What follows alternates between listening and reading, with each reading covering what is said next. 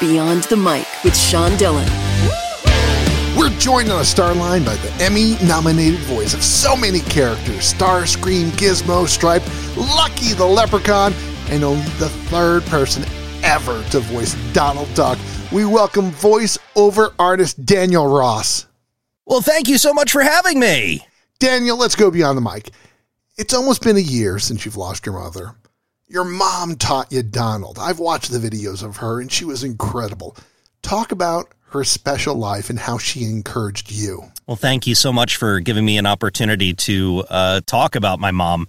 She would absolutely love the opportunity for me to talk about her, so she's smiling down on this moment. Mama Duck, Michelle Sador, taught me the voice of Donald when I was 3 years old. And that was our love language ever since. Whether it was good, bad, or otherwise, we could always make each other laugh by quacking at each other. And she supported everything that I did. She was an artist of her own right, creative. She would draw, sculpt, paint, do digital photography.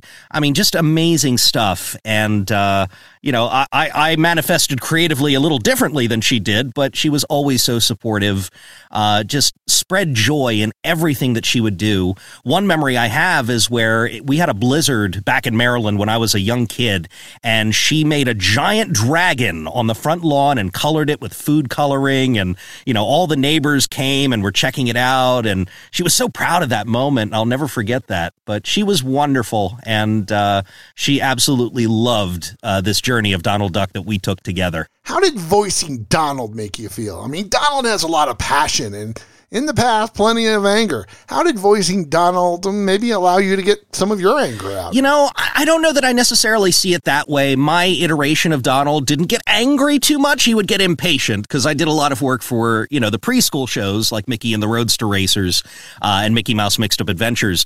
But definitely it is an exertion of energy when you get in the booth and you're just... doing physical comedy and bouncing all over the place. It definitely takes its toll. So, I feel like I've gotten a workout every time I go in to record. Daniel, who are some of the voice artists that you looked to growing up and influenced the way you are today? Oh, man. Growing up, I would be remiss if I said, the greats: Mel Blanc, June Foray, Dawes Butler, Clarence Ducky Nash. Just so many amazing people. In my current state of affairs, I really admired David Kaye, David Sobolov, oh my goodness, Alec Willows, so many. Currently, Debbie Derryberry, Bob Bergen, the voice of Porky Pig. I have so many amazing friends and colleagues in this industry, and I love it. It's one of the reasons I became a voice actor, because I loved other voice actors, and it felt like I found my tribe when I met them. Voice artist Daniel Ross joins us beyond the mic, and it's time for the Rocking 8. It's 8 random questions, Daniel. All you got to do is answer with the first thing that comes to your mind. There is no pressure. Let's do it! Which poker game are you better at? Crazy Pineapple, Omaha, or Texas Hold'em? Oh man, I play Crazy Pineapple as well as regular Hold'em once a month. I would have to say Crazy Pineapple is pretty crazy. What's your favorite ride at Walt Disney World? Oh my gosh, Disney World. I'm gonna say the Haunted Mansion. Oh, who doesn't love that one? Who has better hair, Guy Fieri or you? Guy Fieri. It's kind of the same. Weirdest thing that's happened at a con? Weirdest thing that's happened to me at a con? I wouldn't say I've had any weird experiences. I've only really had amazing experiences with my fans. Then what made you laugh at a con? Oh man, I would just say there was a moment for me as a burgeoning voice actor after I booked my first job on Transformers the Game, voicing Starscream, who was the lead villain.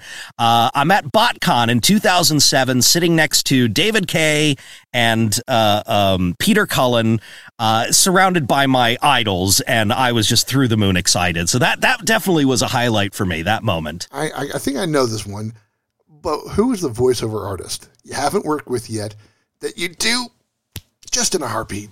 Mark Hamill. That was too easy. You made it easy for me. Impression you've tried 1,000,000 times, and you just can't pull it off. There is an impression that I do that I really want to bring into some form of content. I've tried. I've auditioned with it.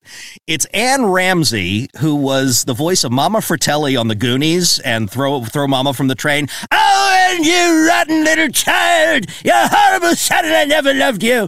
That's one voice I would love to bring into something current. I haven't had the opportunity yet. What's the best thing about your pet bird? He's fluffy. He's very fluffy. What's your best memory from Ninjas versus Vampires? Oh my gosh. Ninjas versus Vampires. That was the second movie that I produced with my buddy Justin Timpane. I would say when people started to notice our very first victim in the movie, it's a horror comedy, so there's some of that stuff going. Our very first victim has an eye, it was a Twilight reference, and people didn't recognize it until like the second viewing. That always tickled me. Talk about your voice. You've got such incredible range. Tell us about the characters you voice and why they're so special to you. Oh my goodness. My range, I would just say that is my people trick. That's something I'm particularly good at, and I'm grateful to have that superpower. I didn't always use my powers for good. I used to get into lots of mischief as a child. I would imitate my teachers, my parents, get out of school, do prank phone calls, all that kind of stuff. And I didn't use that power for good until much later in life, getting into voiceover. But some of the characters I've played, Lucky the Leprechaun, they're magically delicious. Woo-hoo! Obviously, Donald Duck. And let's see here, Starscream from Transformers, who we just mentioned. And most recently, for a game called Multiverses from Warner Brothers, I play Gizmo and Stripe from the Gremlins movies. Gizmo, bright light. Gizmo, caca. Yum, yum. It's time for One Big Question with Daniel Ross Beyond the Mic. Daniel, what would winning an Emmy Award mean to you and to your late mom's memory? Oh boy, that is a loaded question. I didn't get into this for the accolades. The honor is something that I'm beside myself about. But this really is for my mom, Michelle Sador, who fondly liked to be called Mama Duck. And Mickey and Minnie Wish Upon a Christmas was my curtain call as Donald Duck. I voiced the character for 7 years, and my shows had ended. So, that was the last time I had an opportunity to watch that with her before she passed. And so the Emmy nomination, whatever happens, I'm just so excited to be able to honor my mother, her memory, the legacy of the character, and this journey that I've been on from beginning to end. It's just really been extraordinary for me, and we'll see what happens. Where can people find your work? Thank you. You can find me under all social media under Actor Daniel Ross. Actor Daniel Ross. Do follow me on TikTok, Instagram. I've got a really fun TikTok, 1.3 million followers. I'd love to have you come join. I'll make you laugh. I'll make you cry. We'll discuss voiceover. Come on the journey with me. We'll have fun with Donald Duck. It's a great time over there. Thank you. He loves playing Crazy Pineapple, dreams of working with Mark Hamill, and loves his bird because he's just so fluffy. Hear him in Mickey and Minnie Wish Upon a Christmas.